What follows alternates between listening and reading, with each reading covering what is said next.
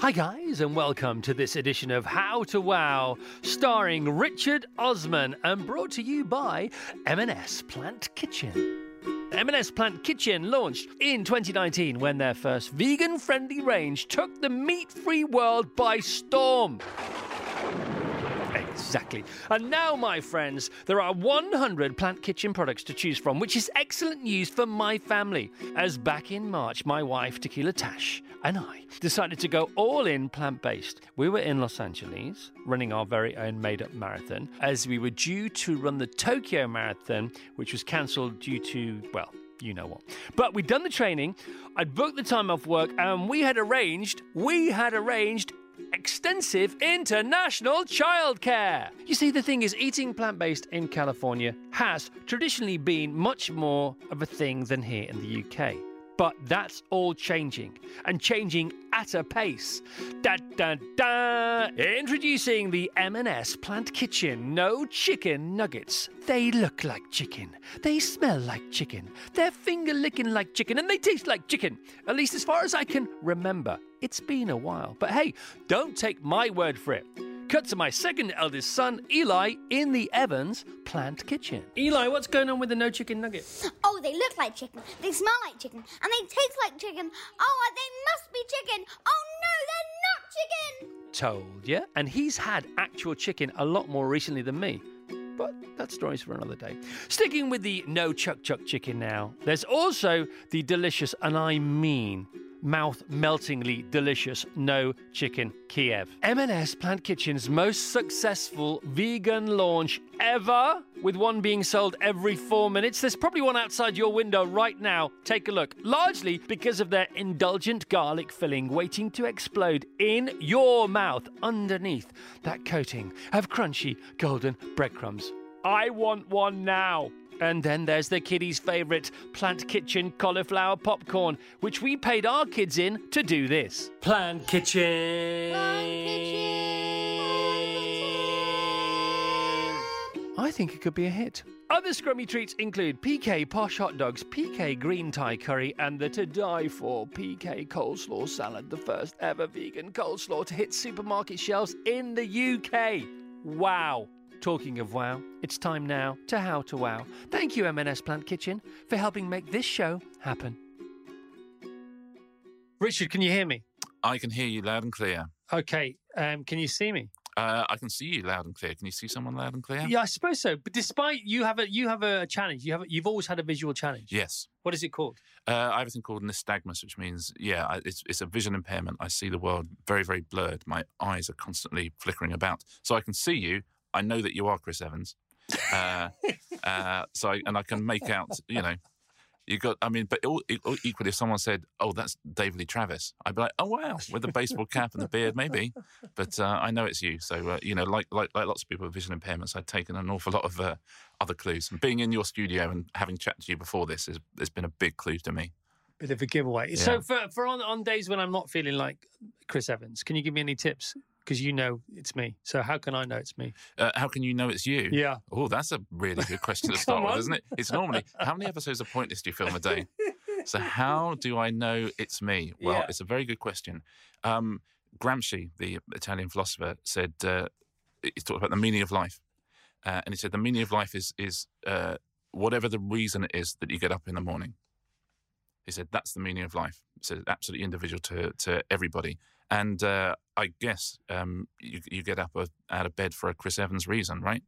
Well, I do. No, I get up out of bed because I'm too excited to sleep, which has always been the case. Well, really? Yeah, I love it. I cannot wait. That's extraordinary. What are you excited about? Everything. Just excited about everything. But excited about meeting people or new stimulants or. Well, you don't have to put a name on it. I live in a permanent state of excitement. That must be tiring for people around you. Well, no, I don't think it is because they're not always aware of it. I don't think. Maybe they are. Maybe I'm not hyper.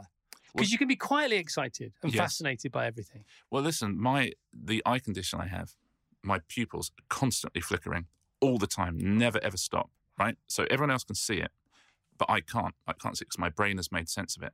And that's like, it's like your personality. Because, you know, everyone around you is going, Jesus Christ, look at he's really flickering about, isn't Will he? he calm down for 1 second? Yeah, but your brain goes, no, this is just normal. And so, because, you know, you're a big fan of telly, you've always been a big fan of telly, and you were often told off when you were little for sitting too close to the telly, which just wasn't the case. No, I was sitting as near as I needed to be, which is, you know, the TV. You know, when you're walking around the streets and people say, "Oh my God, look at that bird in that tree," and you're like, well, I mean, listen, I'll take your word for it. I can see that there's some green leaves, but on telly I can see everything. You know, David Attenborough can show me a bird that I'm never going to see in real life, and telly does that for everybody. And for me, it's my eyesight it isn't quite so good. For other people, it's no mobility, it's not quite so good, and there's places they can't go and experiences they can't have, and telly can give you all of it. You know, this massive thing now where they say talk about online lives and online friends are not real friends, and I always think, well, but of course they are, because the world on television is the real world. You know, I've never been to India, but I've seen it, if you know what I mean. You know, it's virtual reality morphing into reality is absolutely fine by me. It's all the same thing. And you've always been spellbound and flabbergasted by the fact that, you know, telly has often been sort of talked down as far as, you know, one of the creative arts is concerned. And, you know, cinema's been talked up and music and books. And then you've done the maths on this, haven't you? You've worked out the hours of television that people can enjoy within a week. Well, yeah, there's all sorts of, you know, when people talk about the biggest movie, you know, of the year, and it'll have like a half of the viewership of a weekly episode of Countryfile. And I know that culturally they're different things, but that's significant still. And when they look back and look at the last century and the first bit of this century, it's not the era of cinema or rock and roll. It's the era of television. Nothing else. It's the era of television. It's so huge. It's so all-consuming that, you know, we miss it. I was talking to someone last night who writes on Succession, and we were talking about the fact that in America, television's taken incredibly seriously now. They write proper articles about it, and reviews are interesting. In here, there's no writing about TV. You look at the way people write about film, incredibly intelligently. You look at the way people write about books. In television, there's nothing. There's not a single. No one would ever write an essay about Succession, about how, you know, other than saying everybody's watching it. Yeah. You know, there's no. It's so looked down on as an art form, whereas it's very difficult to argue now that it's not the greatest art. I mean, it's extraordinary at the moment, telly. That still might happen here, though, I think. Yeah, I think so. I think it has to, because, you know, cinema is wonderful, but there's so many incredible telly shows at the moment. It's never been better, has it? It's never been better. Never, ever, ever been better. And it's become more like movies in that, you know, it's not like there's 4 channels and so we're all watching the same thing. You know, everyone's always saying to you, oh, I tell you what you got to watch. I tell you what you got to watch, which is much more like movies and books. So let's write, you know, intelligently and sensibly about it. And it's the writers are out there who can do it. It's just we don't have there's not the forum to do that, I think. Well, it's the opposite of when we were little and there were 3 channels and there were 4 channels. When we were kids, of course. You know, and we would have to wait for our favourite programme. Yeah. And you used to wait all week for it, whether it was Happy Days or Auf Wiedersehen Pet or Minder, exactly, you know, right. or the Des O'Connor show on a Wednesday night, or Doctor Who on a Saturday night, or whatever the heck it was, or Top of the Pops on a Thursday night. We'd wait. TV was all about waiting. And now you haven't got enough time, enough hours in the day to watch more amazing telly than there's ever been. It's the opposite way round, and frankly, it gets me in a funk. It gets me in a funk as well. But I still love watching scheduled television. You know, I will still sit down and watch Homes Under the Hammer and Bargain Hunt when they're on. I don't watch them on catch up because I believe in it as a shared experience. You know, listen, I know you're doing a podcast, but one of the beauties of radio is it's real time, and you know you're sharing it with people. And telly, you know, far more people watch telly scheduled than you would believe from, you know, popular culture. If ever you say, I'm watching X, Y, Z, people go, do people still watch scheduled television? You think, yeah, pretty much everyone. You know, pretty much 90% of TV watching is scheduled television.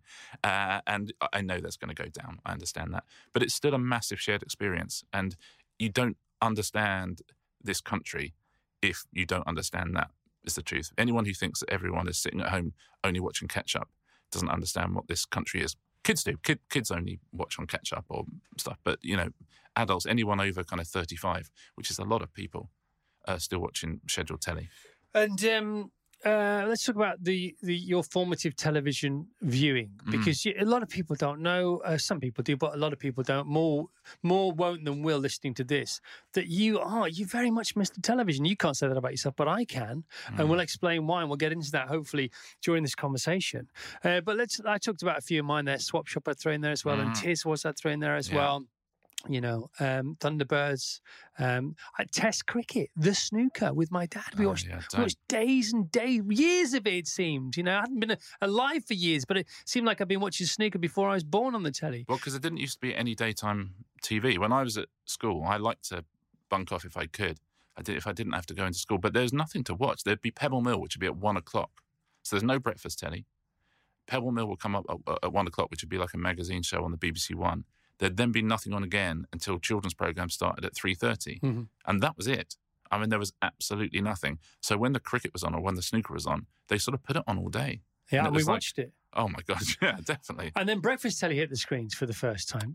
Telly in the morning, how naughty is that? We're not supposed to watch telly in the morning. Well, it wasn't difficult to not watch telly in the morning because there wasn't any telly to watch. Yeah, then exactly boom. I can't remember. Was BBC Breakfast on first or was it TVAM? TVAM was first. That's right. And TVM bombed, didn't it? Big time. It bombed big time. Everybody thought the commercials was going to get it right. So ITV, because they're funky and they're looser and they're not as serious or plummy as the BBC, they were going to get it right. And the BBC was going to be all stiff upper lip and get it wrong. But it was the other way around. Amazing. And I think BBC Breakfast News, didn't that launch 6 weeks after TVM? It was something like that. And TVAM had, my God, the lineup, what was it? It had Aspel, Selena Scott, Parkinson. I mean, it had extraordinary. Frank Boff loaded the bases. No, Frank Boff was on the BBC. Frank Boff was BBC. You're absolutely right. Yeah. But he was their nemesis. Yeah, I suppose. Yeah, poor Frank. Big time. I got a great story about Frank Boff. Oh God, I bet. Yeah, I was just thinking about Swap Shop, and I was just thinking I got a few stories there as well. I think I've got maybe the best Frank. No, I don't think I can. Oh really? I don't think so. Can you tell us some constituent parts of it, and we can jigsaw it together in our brain? Yeah. So Frank Boff. Eventually he was revealed as having some interesting recreational goings on, which has been well documented. And then a friend of mine appeared on his show, and a friend of mine used to appear as a character, and the character the friend of mine used to appear as had a massive papier-mâché head. Oh, yeah. And he was only ever seen in this head. Yeah. And so who's that amazing singer, the singer that always... She has her face covered. Sia. So he was way ahead of Sia, but instead of her hair, he had his papier-mâché head. But it wasn't just a balloon head; it was a big old. I know who you mean. Okay, so you know exactly who I mean. And he was once on the BBC Breakfast News sofa being interviewed by Frank. And apparently, if you watch it back, Frank is looking at his guest, thinking he looks like he's got a massive papier-mâché head to me. Okay, so you're saying... I'm not saying anything.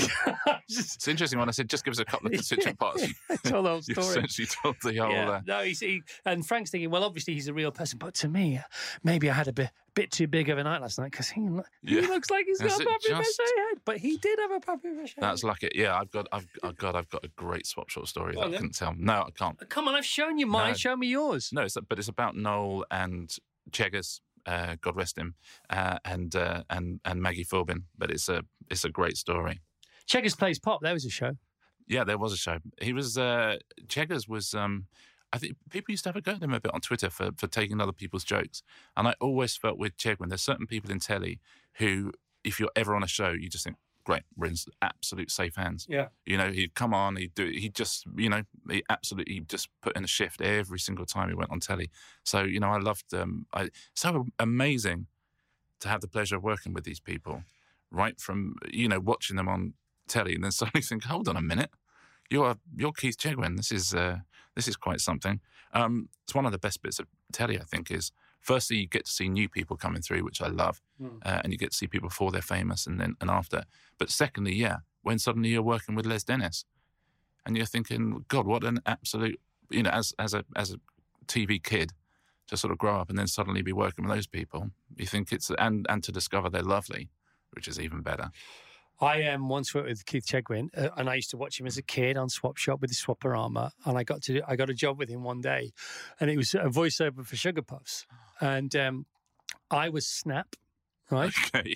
Oh, I see. Yeah, I can You see know where that. this is going? No, Any go on. ideas where this is going? So I was Snap, Brian Blessed was Crackle, and Cheggers played Pop. Oh, And he really that's did. beautiful. And I thought, this poetry is absolute poetry. Am I right in saying that his autobiography, this might be apocryphal, but I think it was called Cheggers Can't Be Boozers. I don't know. I mean, we can find out. We can find out now. It's amazing if it's true, though. Yeah, we can find out in a Joe Rogan-esque kind of way when Oh, the that's internet is nice. just fired up in our direction, making us sound far more clever than we are. So now working with people that were your heroes when you were little, Yeah. just the best thing in the world. Parky, watching years and years of Parky, then being a guest on Parky I and know. getting a Parky pen. He gave out Parky pens. Wow. They were Mont Blanc Parkinson pens. No, that's pretty classy, Oh, isn't it? man. Not dissimilar to the merch that you give away on House of Games. That is. Is yeah. this where you got it from? We don't have Mont Blanc things, but apart But from that, is you've got the Osman bread bin. we have there's bread bins, there's fondue sets. We used to have Teasmades, which was always my favourite prize, but then Teasmade apparently, like Portakabin, is a trademark. It's like the name of a company. Hoover's the one. And like Hoover. So I wasn't allowed to say Teasmade. And so actually I would always say Teasmade. So in the end they had to ban it as a prize because I just was incapable of calling it. You have to just call it a morning tea maker or something. You think that's not as funny. But your shows are dripping with all these pearls of nostalgia, all these pearls of respect, and that's back to the conveyor belt on the Generation Game. Yeah. A bread bin used to be on, there would always be one or two of those, or a poof, would be on there, and obviously the cuddly toy and things like that. So let's get to the foundations, the formative television programs of the formative Osman years. And this is pre your dad leaving and post your dad leaving, because I bet it's very important in your life. Yeah, I suppose so. I think TV is the one thing that never changed pre and post. So yeah, I wouldn't cut it in two. The best TV program of all time is Superstars, in my opinion, which was the show they had 70s and 80s.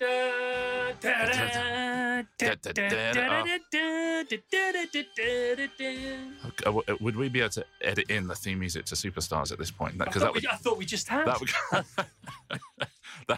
do you mean, I was Osman? trying to work out which bit you're in so I could join in, but because that gives everybody a lift. Greatest theme tune of all time. But that I loved, and most shows that I do have leaderboards and points, and and that absolutely comes from Superstars and how brilliant that was, and just getting groups of people together to kind of compete. And I've done loads of shows over the years, like we did the Games for Channel 4, which is a really good show, and even House of Games. It's all based on that. It's all leaderboards and challenges and this kind of stuff. So I loved Superstars. So I love sport and I love telly.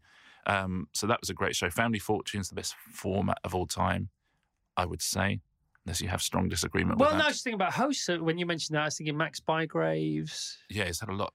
Les did it, of course. Monkhouse. Was Max Bygraves first or was Monkhouse first? I can't remember. Bygraves. Yes, Monkhouse is first, I think. Right. Then Max Bygraves. Then Les Dennis. Yeah. There'd have been a few others. Then Vernon. Mm-hmm. And now Gino. Gino De Campo is hosting it. And did you think weekends? Did you think Fridays and Saturdays school time before and then bedtime? So, nationwide was a big one in our house. I'm a bit older than you, though, a little bit. I'm half a decade older than you. Yeah, a little bit, not too much. But yeah, and I was a swap shop, but I was definitely a swap shop era. We watched Swap Shop instead of Tiswells, which tells my mum was nothing if not a social climber. So we had that Blue Peter, and these things would be getting. You look back sometimes on ratings. And, Blue Peter would be getting 16 million viewers. Neighbours, when it was on, was, straight after Blue Peter in the mid-80s, 16, 17 million. But every night, and then That's Life would be on, and That's Life would be getting 19 million. And, that's extraordinary. And we grew up with that shared experience, and this generation, of course, won't grow up with that. The generation before us grew up with the shared experience of the war. So we've gone from the war as a shared experience to That's Life and Swap Shop as a shared experience to nothing as a shared experience. So that's quite a that's quite a slippery slope. Well, I remember Noel's House Party got taken off because its viewing figures went down to 13 million. Yeah, I remember we had a quiz on ITV which they pulled after 2 episodes because it was only getting 6.5 million, which these days would be like. This is the... we had a Channel 4 quiz that was getting 2.5 million. They just said, no, sorry, we just can't keep going. I think, wow. And there's so much to talk to you about, Richard. So much to talk to you about. I mean, I suppose we should get onto your career now. Tell everybody what Endemol is and what's it responsible for and how you became involved with it. Endemol is a is a company who, it's sort of, the early shows it made were things like Ground Force and Changing Rooms and stuff like that. So that's sort of what it built itself on. And then it was bought by John de Mol, the maker of Big Brother. And I joined before Big Brother. I've been at Hat Trick, which is a comedy company, for years and years and years, and done comedy shows. And I teamed up with a guy called Tim Hinks, who was working there. He said, "Do you want to come along?" And so I started working at Endemol, and there was 20 of us in a townhouse in Bedford Square in the heart of London, near the British Museum. And yeah, we made lots of lifestyle shows, and then Big Brother came along, and then we sort of rode that wave a bit. And now, I think there's like 9,000 people there. We're in a big old building. Well, we're not now. we're all sitting at home now. But essentially, we're in a big building in Shepherd's Bush. And yeah, it makes all sorts of programs. So, it makes lots of reality shows from Big Brother onwards. But it's got a big comedy arm that makes Would I Lie to You and Cats Does Countdown and all that kind of stuff. It's got Black Mirror was an Endemol show. So it's kind of across lots of different genres. And yeah, I was a creative director there for a long time, which is coming up with the new shows, taking care of the ones that are on air, inventing things, selling things, running teams. And, because I love both sides of telly. In the same way I'm enjoying both sides of writing. I love the creative bit, but I also love selling. I love sitting in a room and trying to sell something to somebody. I just think, especially if it's something I love, if I think, honestly, this should be on your channel, that to me is the most fun I can have, is going in and selling. You must enjoy that, right? Yeah, I You've done a bit of that. I know. I used to love pitching. Depends who to and what relationship you have with them and how warm the room is before you get there and how hot you are when you arrive and things like that, what your last show was and what your next show might be and what you're doing at the time and who you're working with. Things like that's all very interesting. But this is why I have so much admiration for you, because I did like it, but the more I learn about you, and I know we've known each other for a while now, but, there are so many strings to your bow and you seem to really sort of embrace them all and give them all 110%, and I could never do that. I'd be 110% here and 70% here, and then depending on what day it was or what we've been up to or where we were in life, things like that. But you seem to have been a lot more consistent. I mean, sorry. But if you look at what you've achieved, that was clearly working for you, right? I mean, I was thinking about your trajectory, and you must have had 5 years where, listen, on the outside, professionally, you could do nothing wrong. I mean, every single thing. For the book at the moment, every email I'm getting is a great email. Everything is good news. Yeah, and that must have been you for like 5 years or something. It was about 6, 7, 8 years. So it's 92, The Big Breakfast, to the maybe penultimate series of TFI Friday, not the last one. But then at the same time, you are suddenly famous and suddenly in the public eye from being a geeky little kid from Manchester. That must have driven you. Did it drive you completely insane, or did it actually feed into the insanity that was in you anyway? What did? That level of fame and success. Yeah, no, absolutely. I mean, completely. It's like winning the lottery 10 times over. As we know, winning the lottery once can play havoc with your life and with your persona. And the thing is, I've talked about this in the books I've written in the past. It's about, because I used to love the work. Yeah, I used to love the work because I'm a fan. I'm a fan. I'm a fan now. I'm back to where I need to be, and things happen so quickly. Then the accelerator machine was so exponential that the work you did. There was a point where I didn't have to do the work. Yeah, and that's because what's the word? Not the collateral. The opposite of collateral. The capital. Equity. That's because the equity that I had. The capital, the equity, was so massive. It's so hot. The burning sun was burning so brightly. Yeah. In a way, actually, there wasn't the work to be done. Wasn't even there. Yeah. So we just lived, and we became I suppose we became the story. And they were throwing money at you. Well, yeah, but that wasn't a big deal at the time, to be honest. And I suppose it was reality television without the programs. But how did you explain your success to yourself? Well, you didn't. You don't think about it. I don't think when you're that age, you don't think about it. You must have thought, how have I earned this life that I'm enjoying? No, I didn't have time to think. You didn't think at all? I have since. I have reflected on that. You reflect on, would you've done anything differently?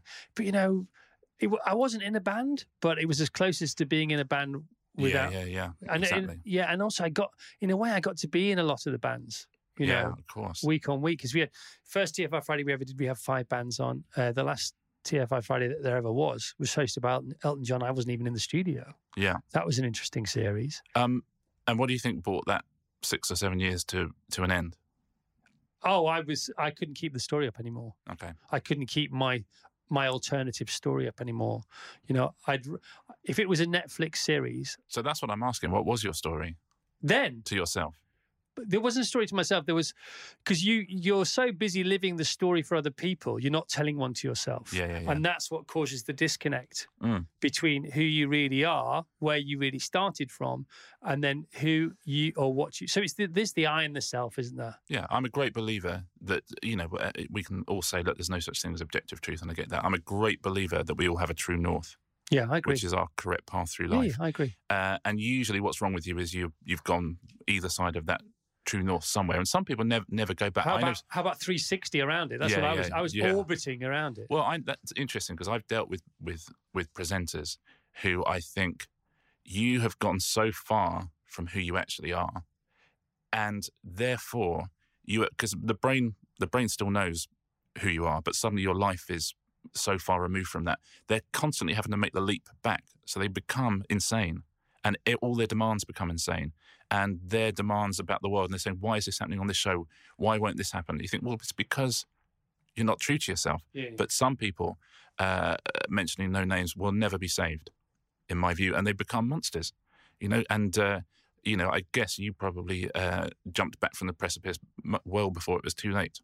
Well, I think, there was famously, there was a TFI Friday when I opened the show by opening the top drawer of that famous desk and showing all the medication that I was taking at the time. Oh dear! And that was live on the channel. That was were you fun to work with? Do you think? Maybe. No, I think I was for a lot of the time then. I would imagine. I imagine. I don't know. Ask. I think we had a time. We had a time. Yeah. We had some fun times. We had some unforgettable times. But week after week after week, they just kept on coming because I think we did 40 shows a year. Yeah. Because the one of those conversations where you said before, when you can't do any wrong, which of course you can, but people allow you to do some wrong, and therefore you think you're not doing anything wrong. And so Channel 4 said, two series a year of 13. I said, well, why are we doing series? Why don't we just stay on all year? And I think we were the first show to do that. Graham does that now. He takes the summer off. But no, I said, let's take the summer off. We'll take 2 weeks at Christmas. What's that leave us? They said 40 weeks. I said, okay, let's do 40 a year. And that's why I think there were over 200 TFIs. Yeah, but it's listen, volume is the thing. I mean, I've just done 100 House of Games in about a month, which is a different thing because it's not quite so all consuming. And those days in telly, from the out, I was going to say from the outside, from the inside, were very, very. There was a lot of money sloshing about, which there definitely isn't now. There was a lot of. Well, there's a lot of advertising. I mean, that's the thing. Yeah, exactly. There are a lot of charlatans knocking about. They're fewer now because it's harder to do it. And yeah, God, when you had a hit, you really had a hit. Oh, you did. Right? It's not it's like I always say, anyone who is famous in the 80s is famous forever. Yeah. If you're Sue Pollard or Duncan Goodhue, right, you're famous forever and ever and ever. Everybody knew you. And you caught the tail end of that, so everyone's going to know you forever. Well, I think it's different slightly, actually, if you don't mind me saying. I'll take your first point. Okay, yeah. I think I'll take your first point. I take what you've said completely, but the bit that's missing is the fact that if you were famous in the 80s, you're famous forever. Mm. But if you were making tellies in the 90s, you had the advantage of the afterglow of what you're talking about. Plus, you could make some money. Because a lot of people on telly in the 80s didn't make any money, but even though they were extraordinarily famous. And actually, we're sort of back there now in many ways. But in the 90s, off the back of Planet 24 and all these new deals that we were all creating, where you became a producer, creator, on-air talent, you could drive a pretty hard deal. And by the way, nobody's ripping anybody off. Everybody was making money. That's the thing. But you could, it's funny because, I was talking to Gazza about this back in the day, and the most money he was ever on was £17,000 a week, I think it was. And that was a load of dough. I think that was at Lazio. And that was loads of money. Yeah. But 2 or 3 years later, everybody's on 50 grand. Yeah. And there is a moment when, things jump. And I don't know, this because I've not really been in telly like I used to be for ages and ages now. What is it like now? Where's the money in them there hills now? Well, the money is in drama really now because, Netflix have got, bottomless pockets pretty much, and Amazon Prime and stuff like that. So there's a huge amount of money in narrative television, not a huge amount of money in entertainment television anymore. But, that's where all the cash is. But there's loads of it. And funny enough, I was in a big, like the absolute number one talent agency in the UK. I was in with them yesterday, not to talk about myself. They were, I was chatting to them and just saying, look, in the old days, we would sell to those channels, BBC, ITV, Channel 4, 5, and then Sky came along. And, if you're an international company, you've got the networks in the US and what have you. Now, everybody will buy your content.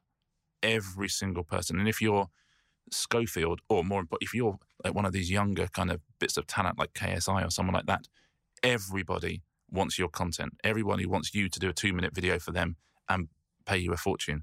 So he just said, look, talent has never, ever, ever been paid more, because I used to say at Endemol years ago, I said, look, at some point, the BBC is not going to be our only client, but Nike will be our client and Coca-Cola will be our client, and they'll be buying stuff off us. And, that's what's happening now. So if you make content, which is all telly people do, it's never been more lucrative, I have to say. If you're in telly and losing money at the moment, you're doing something wrong. So tell us about some of the pitches. What's the best pitch you've ever pitched and the best pitch you've ever heard that we may know about? Well, we often the best pitches are because you just think, God, how did we sell that? I remember £1 Million Drop that we did, the Davina show on Channel 4.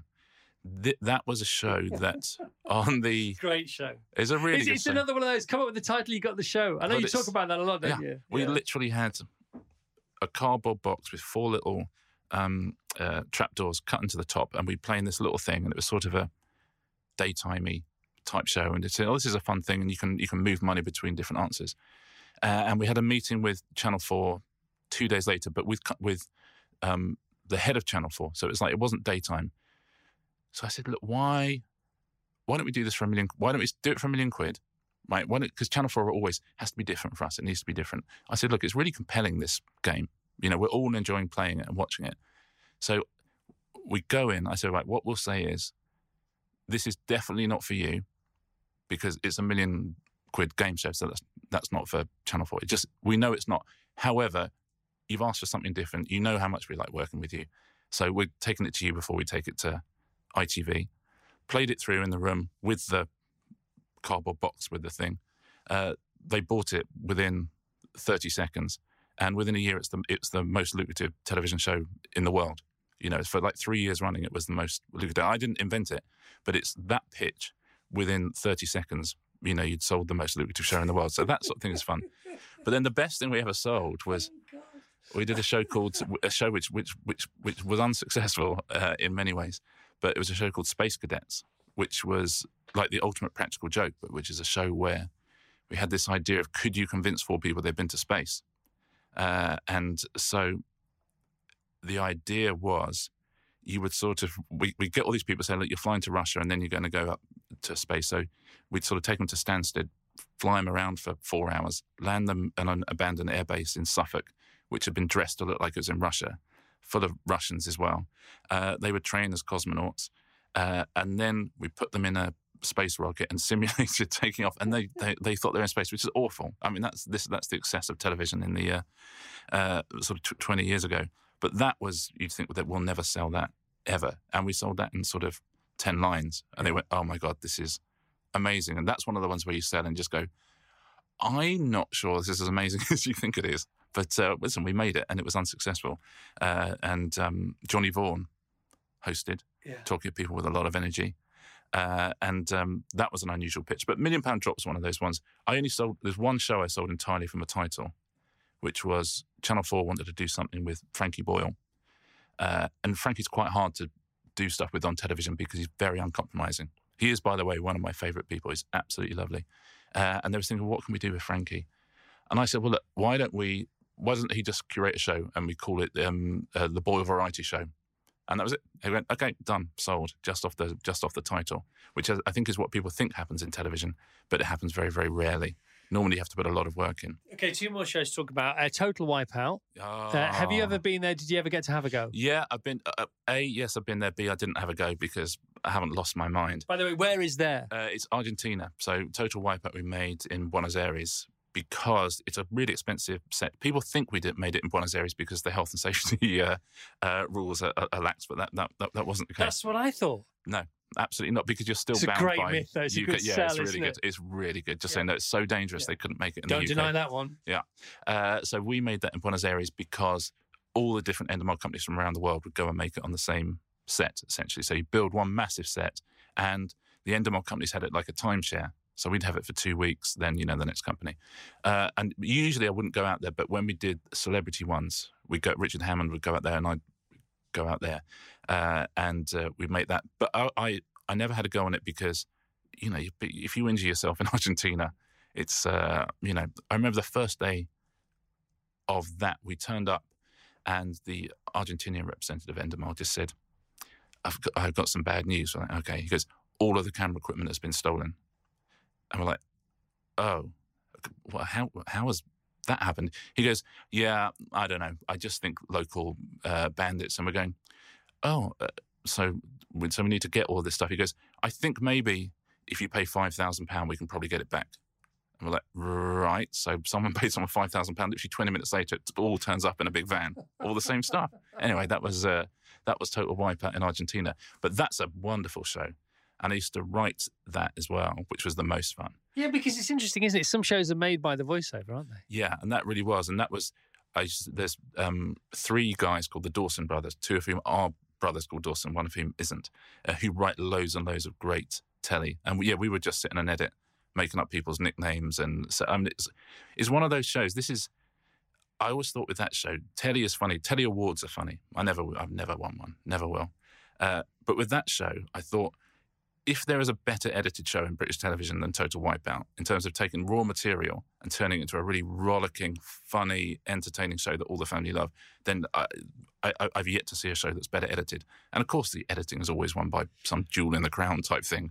You think, give it to that. What about In for a Penny? That's really well edited. In for a Penny is very well done, yeah. That is and it's a lovely show as well. Is that yours? No, not it's one a good of mine. show, isn't it? Yeah, it's a really good show. Steve Mulhern is a talent, isn't he? Do you know what? I think he's great, Stephen Mulhern. I think he's fantastic. He's a really, he lives around the corner from me as well. The man in the queue at Marks and Spencer's always tells me his diary.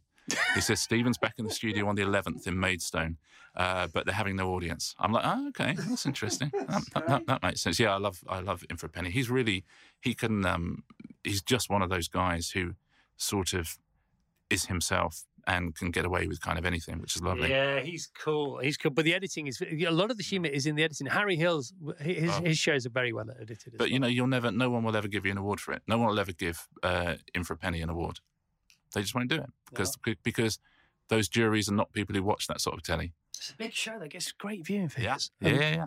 Amazing viewing figures. But of course, you do have an award. You do have other awards. You do have the Weirdest Crush Award. Yeah, that's quite a long time ago now. Yeah, nevertheless, I'm sure it still takes pride of place, doesn't it? I don't think there was actually a physical award. What? I don't think that's actually. I know. Can you believe it? I don't know what form that. And also, Weirdest Crush. What does that even mean as an award? Weirdest Crush. Your crush is your crush, isn't it? Well, I always say you can't say Weirdest Crush without saying crush. So it's I'll take it. And I think like David Cameron was 4th. So you think, well, that's okay. Yeah, listen, it is quite an honour.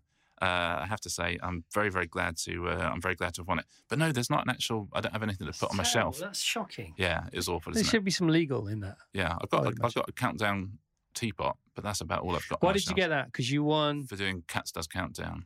All right. Because you were on it. Yes. I see. Okay, not because you're on the real thing. Because you're on the. See, when we were on TFI Friday. We had the countdown clock in the studio one week. Yeah. It was the star of the show because we could do things like that. Yeah, of course. And also starring this week, forget John Bon Jovi and forget. But we had the countdown clock, ding, ding, ding, and we just waited. We just played it for 30 seconds every 2 or 3 minutes. It's really stressful. And people loved it. Yeah. And then I went to the people who made Countdown. And I said, well, look, rock and roll Countdown has to happen. They went, no, you don't understand. You can't mess with Countdown. And then how many years later? Yeah. It's like, hang on a minute, that's what I said. I know. We did it as a one-off as well. It was. See, didn't even try. Right. Channel 4 had a Huge night hit. which was twisting various shows, and they said, "Would you do Cat Stars Countdown?" We said, "Yeah, of course." So we did one, and it was really good. And they said, "Would you do another?" And we're like, "Really? Just okay." So we did one more, and they say, "Oh, we quite like this. Could you do a third?" You kind of go, "Well, I suppose." And then we really sat down and thought, "Hold on, we can build this into something." And now I think it's one of the most joyous shows on telly. It's fantastic. And you get people on that show who can never be on other shows. You get brilliant people in Dictionary Corner doing stuff. And it's just, Joe Wilkinson coming on and just doing ridiculous stuff that you couldn't do on other comedy shows. So it's that is 100% kind of accidental. Well, his birth was accidental, and this guy called Rich Cohen, who's the producer of it, who's brilliant. And, he's just turned it into this incredible vehicle for lunacy. Yeah, it is fantastic. Deal or No Deal?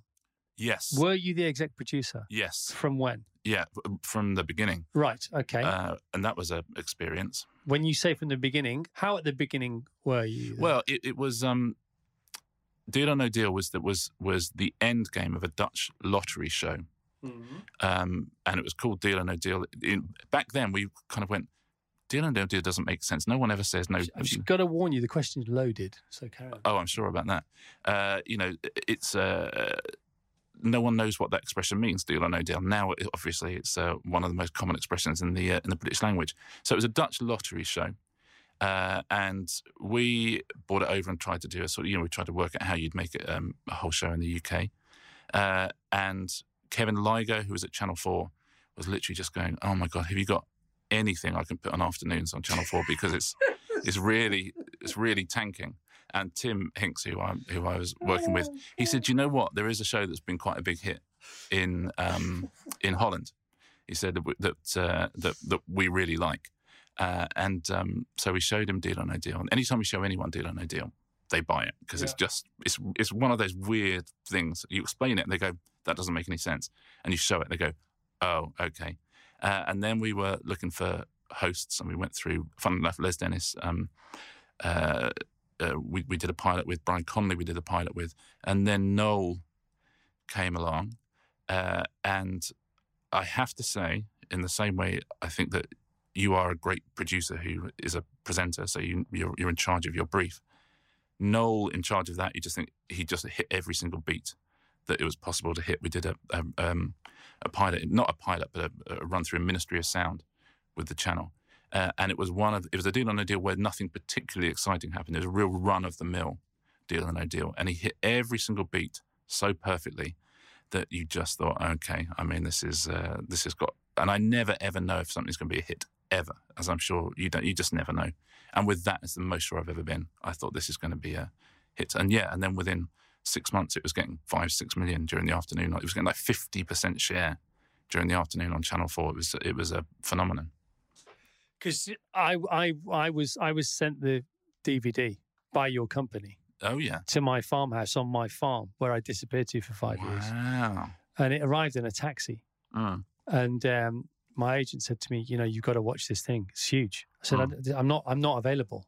I may never be available again, unless you're a cow or a sheep." And it sat there on the coffee table in my little cottage, and I didn't watch it until it was too late. Yeah.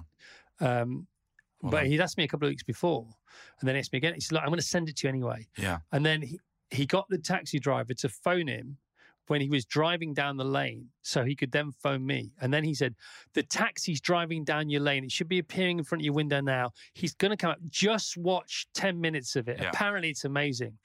And it sat on the coffee table. So you didn't watch it? I didn't watch it. And it just had Deal or No Deal written on a Sharpie on the outside. You should have watched it. Listen. No, because hang on a minute. Noel owned it. He was the gladiator. That's yeah, but I think you'd have owned it as well. That's the reason we sent it to you. No, but also I'd have had to kiss goodbye to the next 10 years of my life.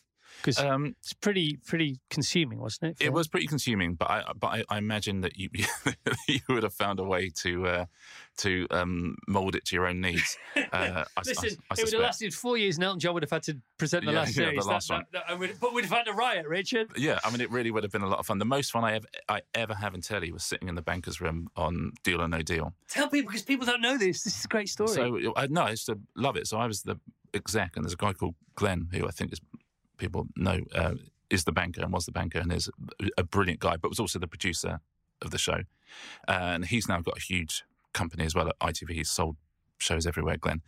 And so, yeah, you just used to sit there. And here's the fascinating thing is it's a show where the producer, essentially Glenn, could ring the host every 10 minutes, to kind of mould how the show is going. And so if there's a cautious, you could give a low offer to really rile someone up, or a high offer if you know that someone's nervous. But he could do things like, we were sitting there and Glenn would say, this audience is very quiet today. And it makes a big difference to the audience. And sometimes they just are quiet. So this audience is quiet. He goes, well, hold on a minute. And just rings Noel, right? And this is not before an offer or anything like that. So it rings Noel. We're in about 2 minutes into the show. And Noel's like, oh, well, the banker is ringing. So Noel picks up the phone. Hello, Mr. Banker. And Glenn, because he was an actor, so he always puts on a voice. So he'd always talk like that as the banker. And he'd go, hello, Noel. I have to say something about the audience. And Noel would go, oh, it's the banker. He says he wants to say something about the audience. And Glenn would go, I just have to say, this is far and away the ugliest audience we have ever had on the show. And puts the phone down. And Noel's like going to the audience, oh, I don't even know how to pass this on, but the banker has just said this is the ugliest audience we've ever had on the show. The entire audience uproar. And for the rest of the show, he absolutely loved it. And what brilliant producing to be able to literally ring your host in the middle of a and show. Also they feel contempt towards the banker, which is exactly what they want them to have. But honestly, Glenn played that like a conductor the whole way through. Noel is amazing, but Glenn is an amazing producer as well. And the way they would drag people, especially sometimes that show could be prosaic, but they'd never let it be prosaic.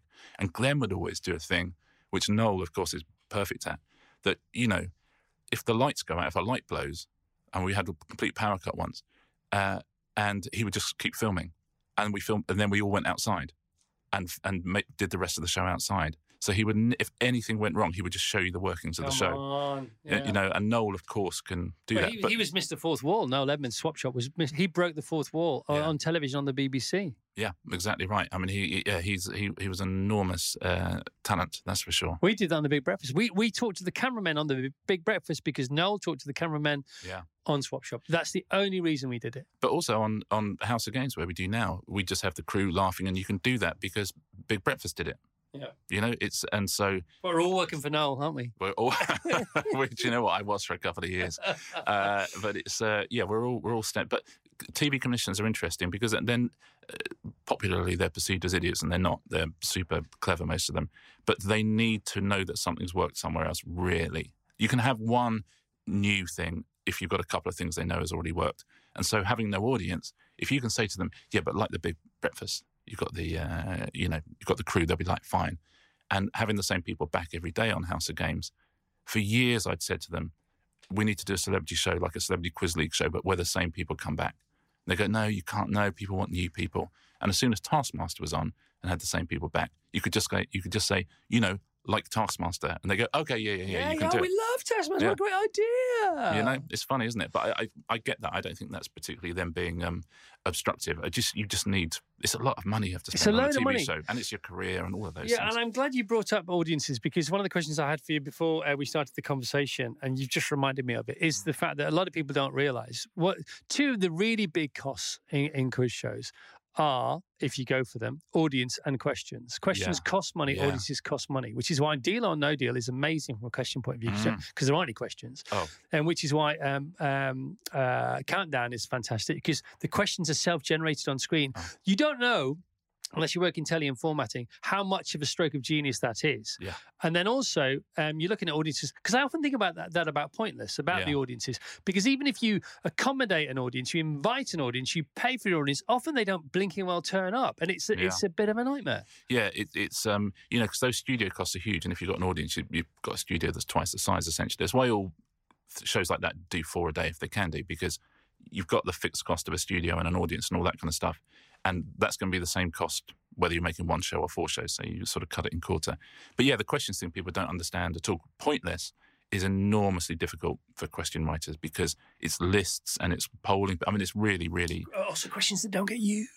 It's just insane. Whereas, Family Fortunes is a great one for questions because you're just asking surveys. But Cats Does Countdown is beautiful for us because we don't have to worry about that side of the show at all, other than we can be as crazy as we want because we know we've always got something to come back to, which is this words and numbers game. And the guy who invented that is a French guy, Marcel, who still rings us every week and says, how is the ratings going for the... He's like 90-odd, Marcel, and he just loves it. He loves his show. But it's deal or no deal. No questions.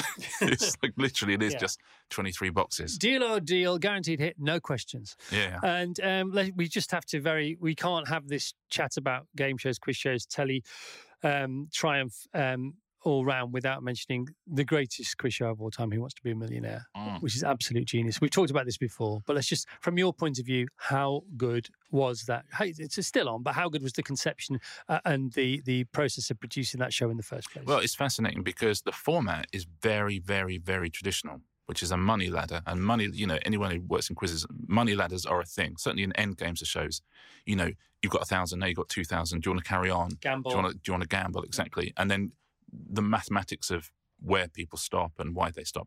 And essentially, Millionaire is just that, but as a sort of Rolls Royce, just sort of streamlined through the show. But, a number of keys to why that money ladder worked where others didn't. Firstly, the format is just, there's no faults to it, which is incredibly important. Secondly, they worked out a way of funding £1 million prize, which was phone lines, which doesn't work anymore. And then they decided to strip it across the week and make it an event, which they never really do with quizzes. And then they've got an amazing host, Tarrant, who is literally perfect for it. So that was one of the ones where the stars aligned. You've got a great format, a great host, it's scheduled properly, and you found a way of funding it. And the best thing I always think about Millionaire, my daughter is at uni with the son of Steve Knight. Now, Steve Knight is one of the guys who invented Millionaire. Steve Knight, Mike Whitehill, and Smith. And then went on to write Peaky Blinders. I mean, come on. We've had him in. Come on, Steve. That is, mate. Have a rest. Well, hang on a minute. How amazing is that? What an absolute genius. Well, let me turn those tables on you. Well, Mr. Murder Mystery. Yeah. Come on, it's so funny you deal yourself out of that conversation. You've just pulled off the same trick. Well, yeah. Other than in a yes. No, you're feeling. I can see you feeling comfortable because you forgot. Because we're into telly now. We're into big telly conversation. You've just forgotten for an hour that you've got the #1 best-selling fiction book in Great Britain. Book in Great Britain. Full stop. You forgot that because you just said with this one. Come on, come on, mate. That's taking the Mickey. You're in a better situation than he's in. Oh, I don't think that's all right. Incomparable. Yeah, exactly. And he's a very good, a very talented guy. But yeah, listen, it's. Did you forget for a while that you just had the #1 book? Yes, I was enjoying talking about television. You forgot, didn't you? I forget sometimes. I forget now I'm an author. I love that. I should remember that I've got a beard, so that's how that's like one of those time travel movies where you can tell which era they're in because at one point they've got a beard and one point they haven't. But you did forget, didn't you? A little bit. But yes, I suppose that's good.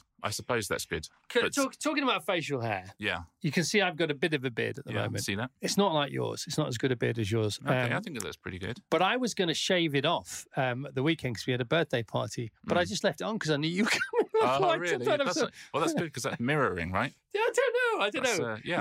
That's strategy, though, isn't it? Oh, yes. No, I'm not into strategic stuff. Well, you probably are subconsciously. No, I'm not. No, I'm not. I'm into planning things.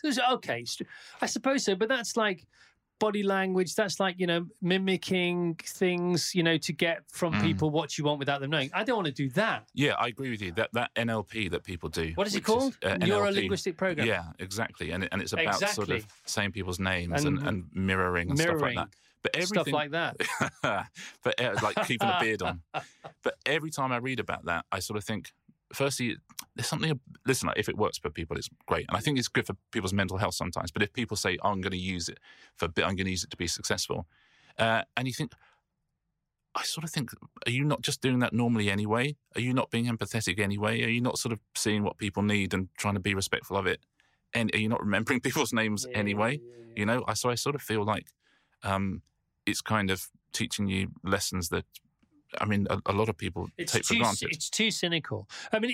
Look, those books I've read some of those books. They do work to remind you of things that you've forgotten because you're an idiot. Yes. And you've become less empathetic, and you should rediscover your empathy and your compassion, all those different kind of things. But I'll tell you where it does work. I think it really works when you can notice when people are uncomfortable.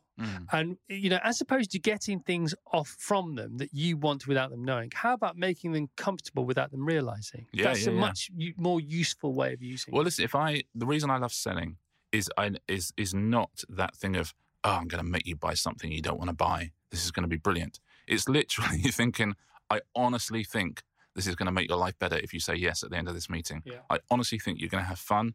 I honestly think it's got a chance of being successful. All of that, and with that, then it's a case of sort of working with what they want and their desires and stuff like that. And as soon as you can work out other people's desires, I mean, you could use that for evil, for sure. But it's it's a lovely thing to be able to have at your disposal if you've got something you're proud of. Sending this book has been a really interesting process for me. Because I'm really proud of the book, and I think it's really good, and people are loving it, which is lovely. But then you get into that publishing industry, and you realise that a lot of authors are not comfortable with selling, which I get, and they're not comfortable with going out to bookshops and signing and meeting people, and that sort of, it gives you quite a big advantage in that world, because in telly everyone's selling.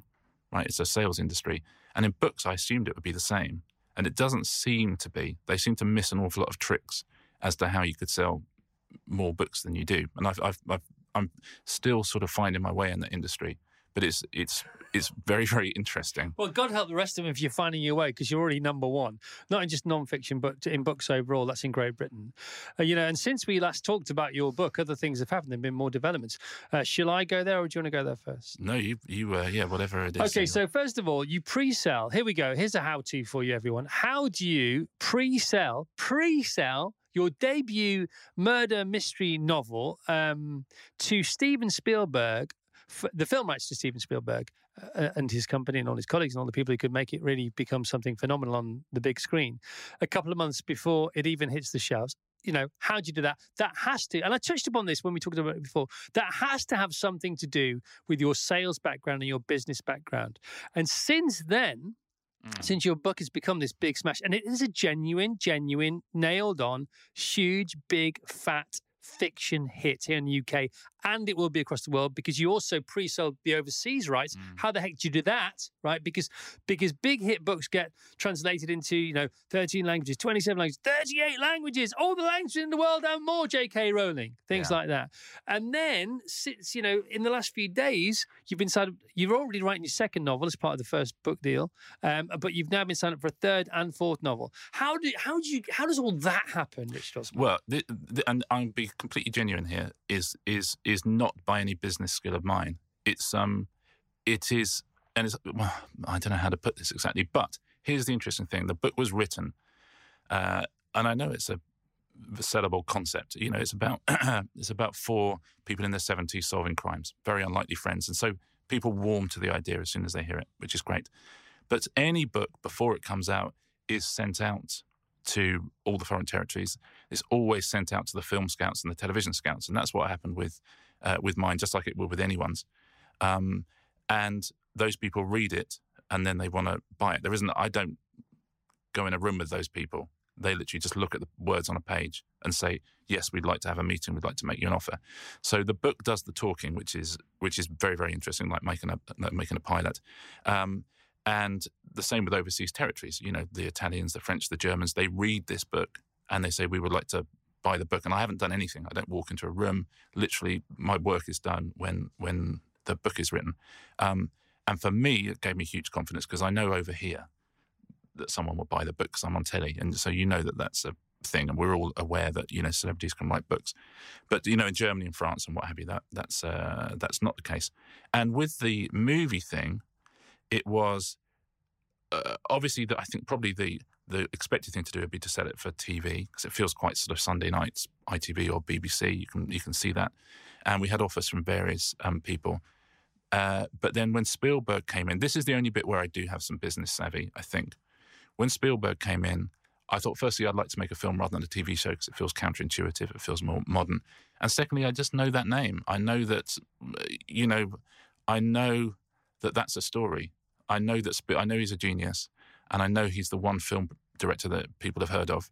And obviously, I met the company, and they're brilliant, and I know they're going to do a great job. But I sort of think, that's just a good story, So the book is a good story, hopefully, and then the story of the book is a good story as well. So it all came from people just reading it, which is, which I don't know what I think about that, but is I suppose is rather nice. My only counter thought to that, okay, and it's a gentle one, is the fact that the salesman wrote the book. So you say I didn't do anything, but you wrote the book. Oh, for sure. And you precursed that whole response by saying, well, it's in a retirement home. People are going to fall in love with that anyway. So that's a salesman. But there's not an ounce of cynicism in the writing of the book. And I didn't mean that. No, I know you didn't. But that's the interesting thing. So for me, that doesn't come from that part of me. I really didn't mean it in that way. Yeah. But I'm saying, because it comes from you and because you are you and you've lived your life, then all those thoughts are going to be in there anyway, and they're going to be on the page. Well, that's the fascinating thing. I've always thought I have some take on who we are and where we are as a country. I think I've got a fairly good take on what people like and why. And again, not a cynical take, just as a product of my upbringing. And the book is sort of a distillation of that. And I think if it hadn't taken off or been successful, I might have gone, so maybe my sensibilities are slightly off or slightly wrong. And the fact that it has resonated so much, my genuine thoughts and emotions, I think perhaps I do have a handle on what's what, which is really, really lovely. And at the same time, and then you just make people laugh and cry and give them a mystery and all of that stuff, but that's the joy of it, right? That's what an absolute joy to do. And I'm sure I've said to you before, the only thing for me about it being a success, and that's the same with telly, and you'll have gone through this in your 7-year bacchanalia, is every time you have a hit, you get to do it again. Every time. If you want to. Yeah, exactly. But so if you do one series of TFI or Toothbrush and you love it and you love who you're working with and it's a laugh, when you get the overnight ratings in, you suddenly know that you're going to be doing the same thing again next year. You think, great, what a laugh. It's so funny though, because for TFI and for Don't Forget Your Toothbrush, and I can say this with my hand on my heart, I never bothered about ratings because I was in that sort of river or that chapter of my life where, it actually didn't matter whether it was a success or a failure. We just wanted to do it. Yeah, but that's the point, is it would have mattered if it was doing badly, because then you wouldn't have been doing it. Well, you're doing it because it's successful. No, I suppose that is one argument. I'm sort of having a different conversation with respect, in as much as when the first ratings for the first TFI came through, the headlines in the papers were Evans' new Channel 4 show flops. Yeah, of course. Because they weren't what they. Somebody somewhere, either in the press or even back at Channel 4, had whispered to them they wanted to be. But you know what? I genuinely didn't care. I actually laughed and thought, "Well, it's a great show. We're doing it again next week." And it was a different mindset then, but it was a confident mindset. Who was your producer? Will, Dave, Susie. So Claire. Will, David, and Susie would have been looking at the overnights. Do you think they would? Oh, I thought we all felt. No, I think because you know them, you didn't know them then. We were different. I think we're a different band of brothers and sisters. Then. No, they're looking at the overnights, and the channel are looking at the overnights. Somebody during that roller coaster. The overnights. Dun, dun, dun. Someone. The overnights, by the way, that's people in telly. You get all the ratings from the night before. Yeah. But that's why you get so drunk on the night of the show. Just so the next day you might not care about the ratings. It's like the reviews for a play. Yeah. The overnights coming in, but yes, somebody in your circle at that time, definitely my agent, was taking care of business. Yeah, somebody was doing Seamus, probably. Definitely my agent. And you need that.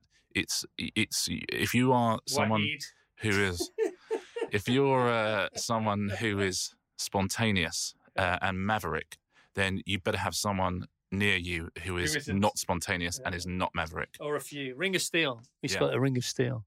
Very, very exactly. Good. Isn't it funny? So one of the big things about Millionaire, talking about your overseas sales of your book, that not only was Millionaire genius, it was stripped over 2 weeks. It was 10 parts over 2 weeks, Monday through Friday for the first fortnight, and then we all know what happened next. But it also sold extraordinarily well overseas. Biggest selling quiz show of all time. on planet Earth. 127 territories or something like that, at once. And the checks just kept coming in. Yeah. And they had this overseas SWAT team, didn't they, Millionaire? And they used to, if you bought it, then they would fly in. They would be flown in on their literally on their private jet. Yeah. And they would fly in. They would tell you how to do it. They would watch you do it. They would make sure you're doing it right. They would fly it and they go on to the next country. Yeah. Which was incredible. Don't forget your toothbrush we sold to 17 territories. Pointless doesn't interpret, so it doesn't travel that well. Why is that, do you think? I think it's because it's what we spoke earlier about question writing, about quite how complicated a show is to produce. And Pointless is quite a cut and shut of formats. There's a lot there's a lot going on there. There's a lot. It's like a swan with the legs are going the whole time. So yeah, all the foreign territories see the ratings for Pointless and just go, oh, great. We're going to do our local version of this. And then they do it and they just go, what is this show? And I think, the show is largely, it's got a lovely hook, but it's very British. And it's just me and Zada not being particularly,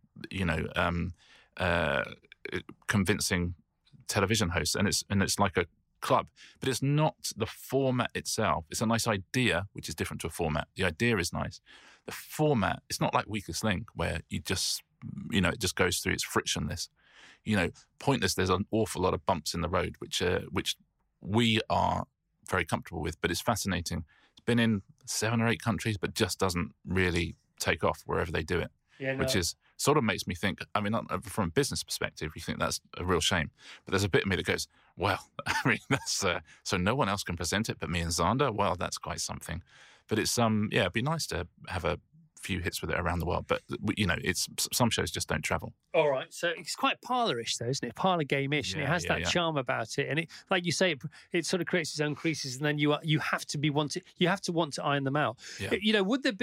Could there be? Because Pointless itself, the most pointless answer. That's the gist of the whole thing. That's the vertebrae, isn't it? Yeah. Couldn't you rewrite it? Couldn't it be like like you have Tesco Express, or Sainsbury's Local? Couldn't there be a Pointless Express for other countries that didn't require yours and Alexander's will to climb up the mountain every week, every day? Well, they've tried it in all sorts of ways. And funnily enough, Pointless came from another show that we made, which got a couple of million viewers on Channel 4 and got taken off, called Beat the Nation. And that came from presented by Graham Garden and, again, the late and wonderful Tim Brooke-Taylor. And that came from my thinking. So quiz people are obsessed with quizzes. And, they get, there's certain things in quizzes that constantly are interesting. And one of the things was, how do you know that the questions are fair to each contestant? How do you know they're of the same level? Which is, a real skill and a technique. And well, that comes from Going for Gold, asking people who don't speak in the mother tongue of English questions in English about British things. About Duncan Goodhue. Yeah. Like, I don't know. And so I thought, well, let's do a show where I know exactly how difficult the questions are because we asked them to 100 people. So every single question we asked them to 100 people, and the fewer people got them right, the more points you get for that, essentially. So that became the scoring system of Beat the Nation. And so that's the kind of more user-friendly, easier to make version of Pointless. But such are the serendipities of TV, it went off air after 2 series. But, that's the format that works. And Pointless is a show that works, but not necessarily a format that works. Okay. I've got a quiz show to pitch to you. Oh, great. Okay. I'm not going to do it here, but I actually genuinely have. It's, great. It's not why I should come over a podcast. Yeah. But I've been thinking of it for ages because really? I'm always thinking about it. Yeah, and it's like is it daytime? Because that's where the money is at the moment. Whatever you want it to be. Okay, great. But it's like therapy for me. If I want to, it's like meditation. If I want to stop thinking about everything, I just think about the show and it's all off the back of Who Wants to Be a Millionaire. Because I saw the original pitch document for that. Oh, did you? Yeah, I saw it. It was like the Holy Grail. Is that another one you turned down? No. But did you watch the Millionaire drama? No. Oh my God, it was good. I'm sure it was. I don't have time, and I've got to be in bed by good. like stupid o'clock every night. No, I will. Well, I'll try and watch it. But the original, and it wasn't a copy; it was the original pitch document. Nice. And it was 4 pages of A4. Yeah. And they were stapled together in the left-hand corner. And the first page just said, "Who Wants to Be a Millionaire?" A stripped show for ITV. Over 10 nights, in brackets. That was page 1. Page 2 was answer 15 questions correctly. Page 3 was something else, and page 4 was, and there are some lifelines. Yeah. And that was it. I always say to every single, whenever we were pitching, things are different now, you've got to pitch with video. But I always said, I gave people the 5, 10, 30-second rule, which is, look, at every person you're sending this pitch to is reading a lot of pitches and they're watching a lot of stuff and they're busy. I said, make sure your 3 pages, make sure they're literally going to spend 5 seconds looking at your first page. So only put 5 seconds worth of information on there. They'll spend 10 seconds looking at your second page if they're interested. So put 10 seconds of information there. And then you can put your 30 seconds page because you've got them. But don't put a minute's worth of information on the first page. They're not going to look at it. So, lead, and it's exactly that. Give them just absolute bite-sized things because that's how people read. I was thinking about it. I don't know why 15-1 now. Every second counts. All these great formats. 15 to Weakest Link, as you mentioned before, that was great, wasn't it? That's a really good one. But it's interesting. Loads of people, and you, I know you're in the business, so I'm always happy to hear a pitch. But people will often, from different worlds, who I know, they'll often say, "Look, I've had this idea, and honestly, I've been thinking about it for ages, and I wouldn't mention it other than I think it could be huge. It's a quiz, and I know that you'll tell me one way or the other, but I honestly think it's huge." And I always say to them, I say, look, rather than have a meeting, why don't you send me like a 5-line précis, right? Because I will guarantee you any money that it's been made before by somebody. And they always go, well, I don't think it has. And then they'll send you the 5-line précis and you just go, right, this was on BBC Two like 7 years ago. Adrian Charles hosted it and they did it. And I just saw a pilot of it with, it's every single time. No one's ever pitched me a show ever. I thought, boom, let's put that on telly. We always had for years, we do a big intern scheme at Endemol. And it's great because we've always been about access and making sure people who can't afford to live in London can come and work with us. And, we make sure they're sort of paid properly and all of that. And the application procedure is literally you send us 3 ideas. Right, that's it. 3 telly ideas. And we've been running it 20 years. And there's never been a single idea you could put on telly. But the amount of people who go, no, I'm not sending you my ideas. You're just trying to rip us off. You just think, if you've got, I swear to you, if you've got good ideas, right, we will. There will be a limo driving a private jet to Stafford, driving you back down here, and we'll give you an absolute load of money. A litter of Labrador puppies and some rose petals for you to walk on, and you come and work for us forever. Yeah. I promise you'll be a millionaire. £1 million a minute. Yeah. Absolutely. If you've got a great idea, I promise you'll make us rich and we'll make you rich. And also we know, don't we? And we can say this. If you've got one good idea, you've got a million good ideas. It's 100% that. If someone's got a good idea, they don't just have one, and if they do, then it's Well, they don't. Yeah, I don't know. It's like people say to me, "Oh, but I tried. So I gave up when I was this age or that age, or this Tuesday it was raining, or last Monday when it was snowing." And so, I always say, "But it could have happened the next day." Yeah, but also just keep knocking on the doors, man. And also, if your brain, you have to have a brain that can't help but be thinking of the stuff. Yeah, but it is hard, and access is the key. And I do think that if you're somewhere where you don't know, I didn't know anyone on telly when I went in there, so I got very, very lucky. But if you don't know anyone on telly and you are great, that's the thing for me. That's the absolute holy grail. Whenever we do those schemes, or even talking like this now, there's somebody sitting somewhere in Liverpool or Dundee or Belfast, wherever they are, who hasn't got an opportunity, but who is brilliant and has no way of accessing that or no way of doing anything with that. And so the more we can sort of advertise the fact that we have those schemes. Go on the Endemol website, by the way, if you want to look at it. What is it? I don't know. I don't think we're even called Endemol anymore. We'll put it in the show notes. We just got bought. So. We don't have any show notes yet, but we're going to get some and they're going to be in them. I think we're called Banijay now. We just changed our name. But the scheme continues. But that's the thing, isn't it? That I was given an opportunity, which I'm being forever grateful for, and giving other people opportunities. That's you didn't come from somewhere where, your route into it wasn't easy. Your route was hard work and luck, right? Didn't feel like it at the time. Oh, what did it feel like? It felt great. Felt like a ride. Yeah, but what I'm saying is... Yeah, you could look back at it like that. But your access into it... No, I know what you're saying, but I got to say, it didn't... it felt like the most... Every minute of every day, and still, now we're back there. It feels like the most exciting thing you can do with your life. But how did you get through the door? I got through the door by pretending to have a show on Hospital Radio, which I didn't have, and then writing to Timmy Mallet to ask him to interview him for the show that I didn't have, Nice. with a tape recorder that I didn't own. And he said yes. So then I had to acquire a tape recorder, which is a Grundig 350 Deluxe, which weighed more than anything I've ever picked up before Wow. or since. And I put it on the train, and I put myself on the train. And then I did a fantasy interview that he was happy to do for a station and a show that didn't exist. Nice. But while I was there, his assistant, he went on to be the CEO of Disney, Really? was currently at uni. Mallet must be like, oh, fuck, I mean, what have I? Mike used to work on Wackaday. Yeah, isn't that I amazing? know. And he said he was leaving that day. So I said, who's he? He said, oh, that's Andy. But he's going back to university next week. And he just carried on with the next set. I was like, right. Just wrote a letter, got an interview, and that was it. That was it. I think my letter said, I will do anything forever for nothing. And I Yeah. meant it, you know? And it never felt freer.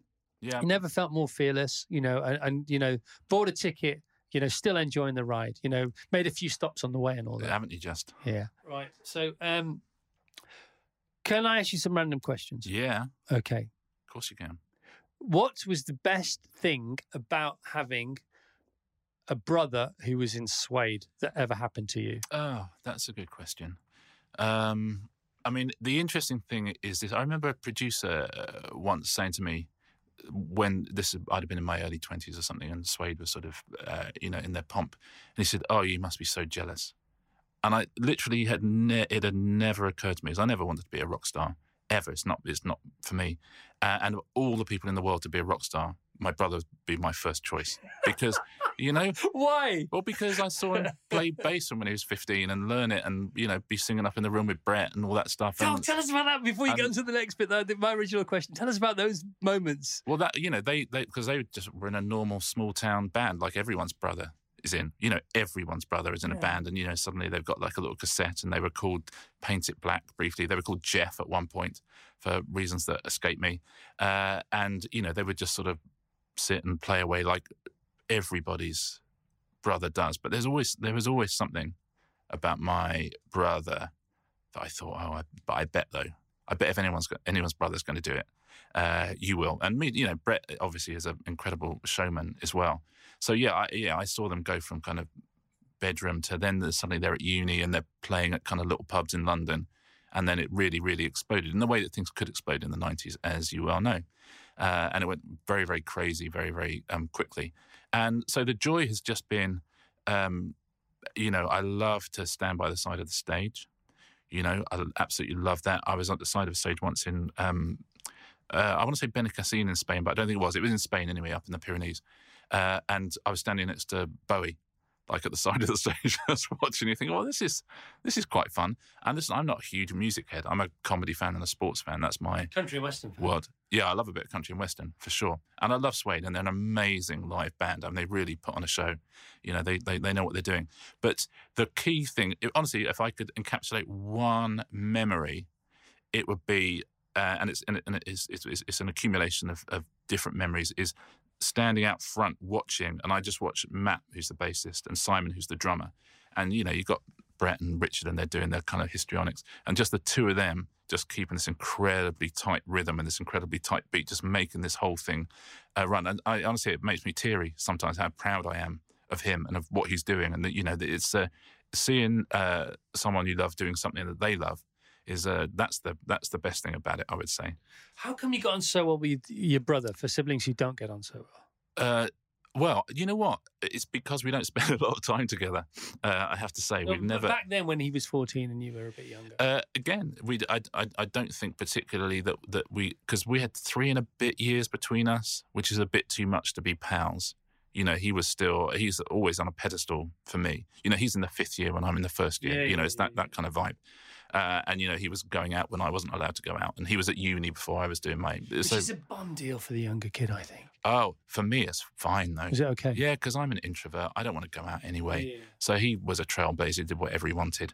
And I never wanted to. I was never the one going, oh, I want to go out. I want to do this. Honestly, I sit at home and watch telly and watch the snooker. That's always been me. So we were born the right way round, I think. And it's It's a lovely way of putting it. yeah. And now, you know, we don't spend a huge amount of time together, but I admire him a great deal. I get on with it. He's very funny. He's very bright, man. He's written a novel as well, which is terrific, which is called The Ruins, very, very different to mine, which was a relief, I think, to both of us. And it's, I know he's proud of what I've done. But yeah, oh my God, having a brother in a band was amazing. It was amazing. So there was a tipping point for them. I don't know what it was because I should ask them. Brett was in here a few months ago. Yeah. But was there a tipping point for you back at home for you and your mum when you knew that he'd made it? Was that palpable? Was that? Yeah, I think when I was at uni. No, in fact, it was a bit after that. I had my first ever job in telly, so it would have been 92. And I worked at a company, made a video game show for Sky. That was my first ever job. I got it out of the paper, and it was awful. But so I would always buy. There were 3 music papers in those days: NME, Sounds, and Melody Maker would all come out on Wednesday morning. But if you're in London, they came out Tuesday lunchtime. And buying the first one where they were on the front cover of Melody Maker before they'd even released a record, just said best new band in Britain, and that was back at a time where, if Melody Maker said that, then, and from then on, it went absolutely crazy, which was amazing. And that was very, very exciting. That was enormously exciting, and my friends excited. But yeah, that's the moment you think, okay, you've really gone and done it now. And then the first few albums were huge. And then they did a brilliant thing of absolutely throwing it away because of Narcotics. And you think, well, good for you. At least that's the way to do it. And now, they're all in their 50s, or a few of them are, and they just go around the world with their mates playing music and getting paid for it, just, and releasing new music and writing new music. And, think, my mum's always worried that he hasn't had a proper job. And you want to say, look, he's 52 now. Yeah. He's still making a fortune doing this, and people are still loving it. So he's been through the 3 acts, I think, of being in a band. But he's still in one, so there's another act to come, I suppose.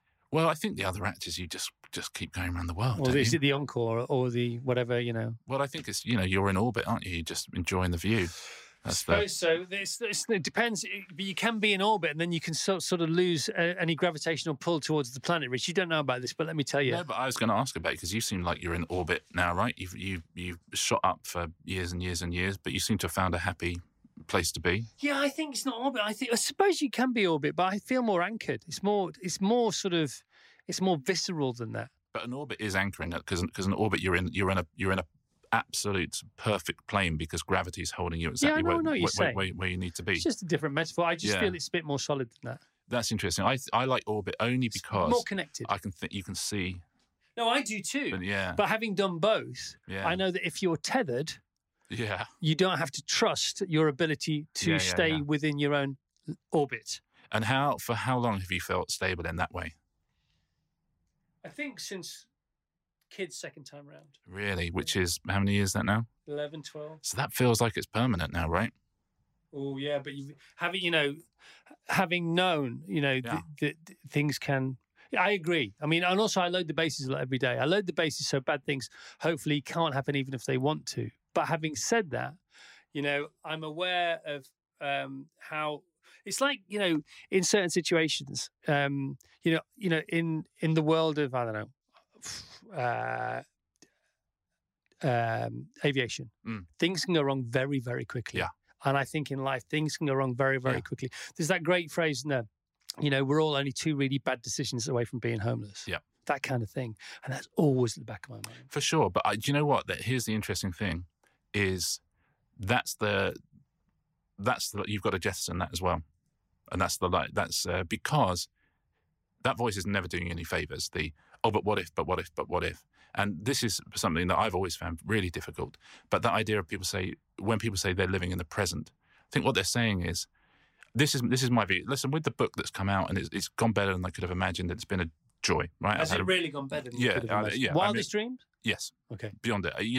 You have a figure that you say to people, then you have a figure in your head that you think, I'm never going to say that because... That's a lovely conversation to have. It's gone above that figure. So that's great. It's because you're a nice guy. And the key there is to think, listen, it's never going to get better than that 2 weeks.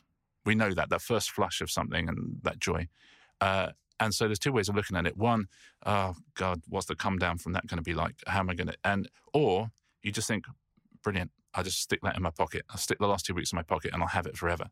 It's never going anywhere because I don't know what happened tomorrow. Might be good, might be bad, but I've got no control over it, whereas I have got control over how I've experienced the last 2 weeks and where I put that.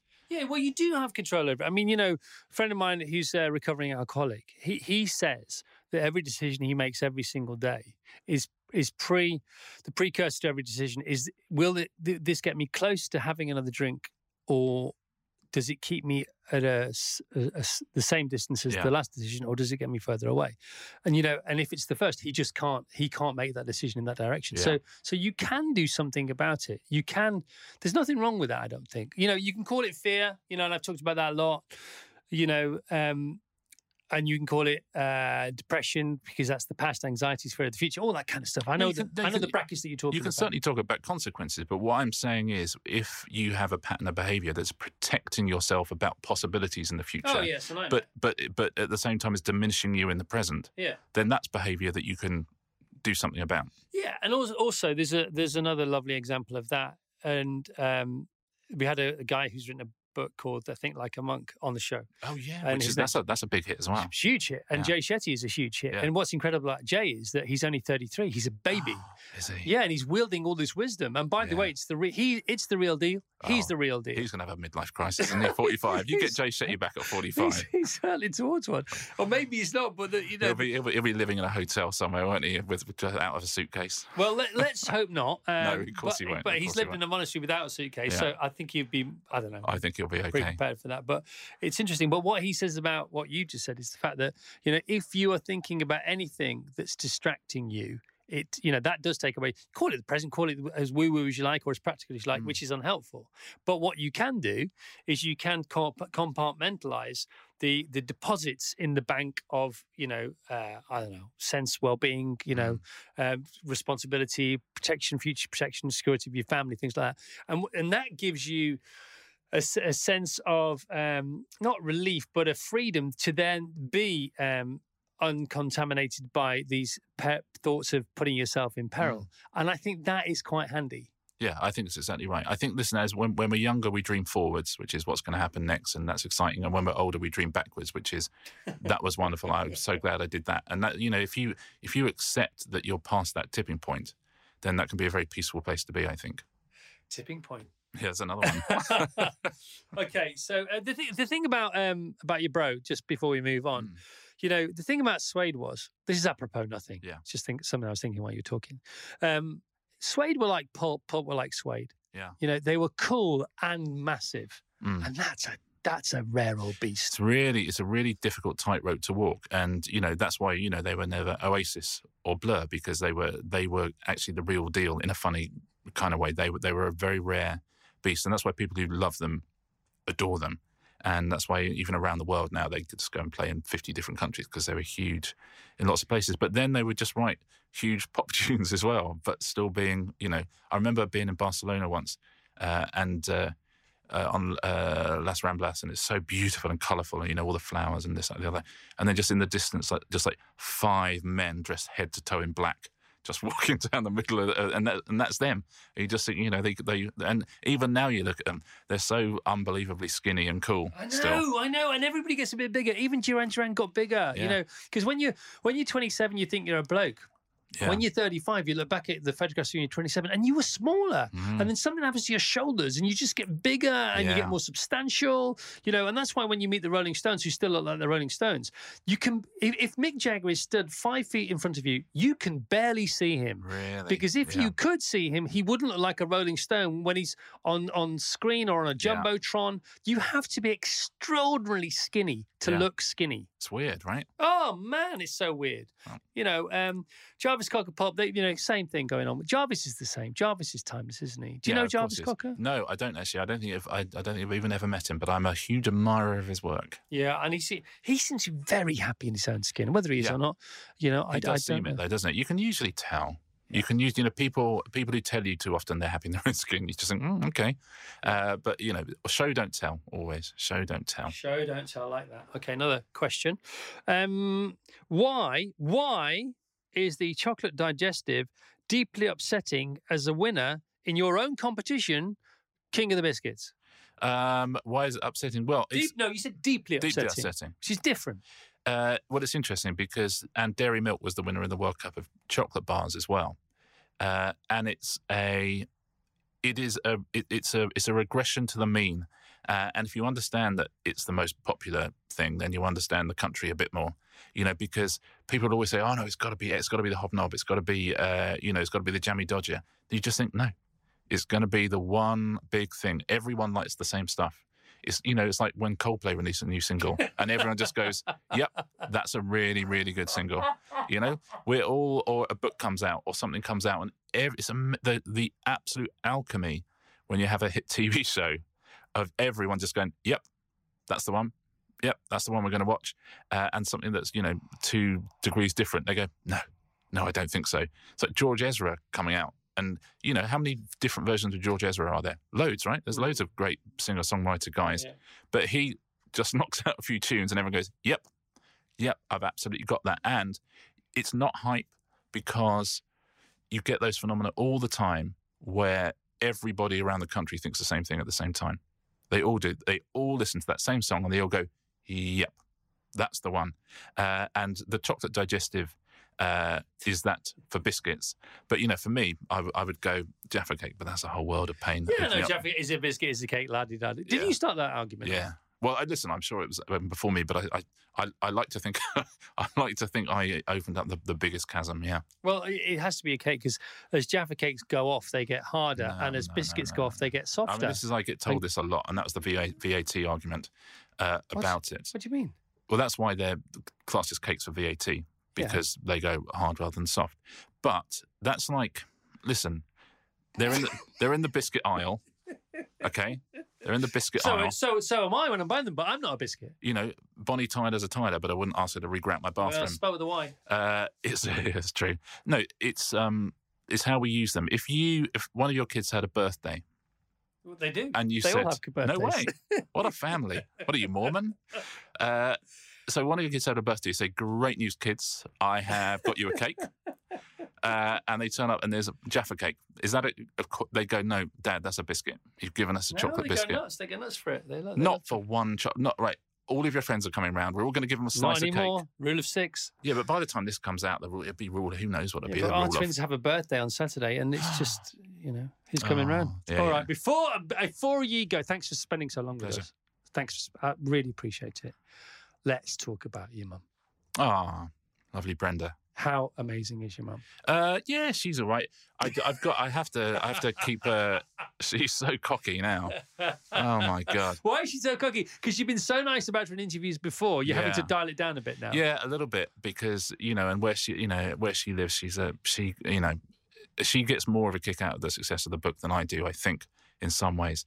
And yeah, because the book's about people in their 70s and she is, I've had to talk about her a lot. And yeah, she's getting a tiny bit too big for her boots, Brenda, I think. No, she's a delightful woman. She's thrilled with the success of the book. She genuinely, she said to me the other day, she said, "Everyone says you mustn't live through your children." She said, "But I have to say, I think it's okay." So you think, oh, well, that's sweet.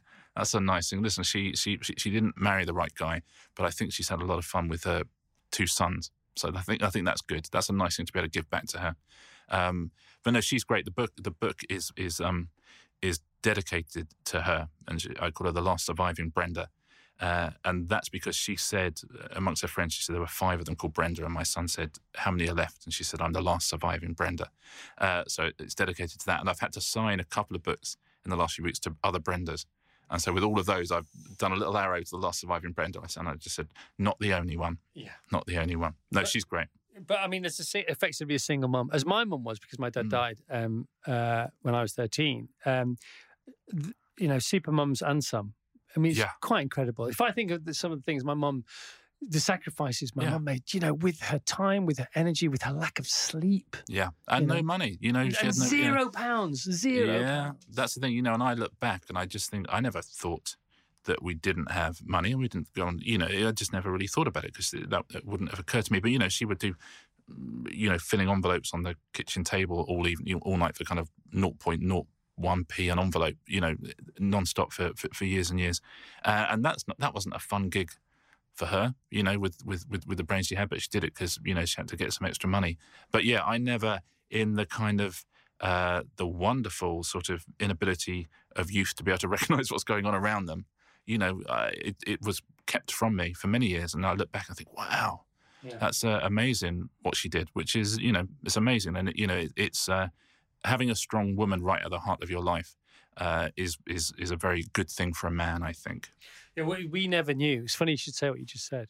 We never knew we didn't have any money. Yeah. It doesn't feel like we didn't. Yeah. Looking back, it was obvious, actually, if you look at it, doesn't take a magnifying glass. Yeah. But we just didn't feel like that. I honestly think I've never felt guilty about making money, and I know that it's a difficult subject for some people, but I started with zero money and didn't know, and then got money, and so every time I get a pound, I'm incredibly grateful for it, and it's exciting for me, and it's different, and I pay all of my tax and I share it around. But it's the perfect way around in life to start. It wasn't perfect for my mum, but for me to start and have this lovely life and not know you didn't have any money, and then suddenly someone starts paying you money, and you think, oh my, I can do that. I can go there. That's, and you must have had that, like an insane amount, the money that you made. You made 70 million at one point from, a bit more. And that's, when I get certain amounts of money, what do you do with 70 million? Where does that put you? What comes out of the woodwork when 70 million turns up? Well, again, notwithstanding the fact that some people might find this tasteless, it's just a conversation between two blokes who started with nothing, ended up making something. Yeah, I mean, you don't get it all at once because you never do. And also, there's a load of tax to be paid. So you halve that. By the way, you still got quite a lot left. That's a lot, right? You buy people things that you love. I bought a couple of houses and then went out for a couple of decades. Yeah, it's interesting, isn't it? Yeah.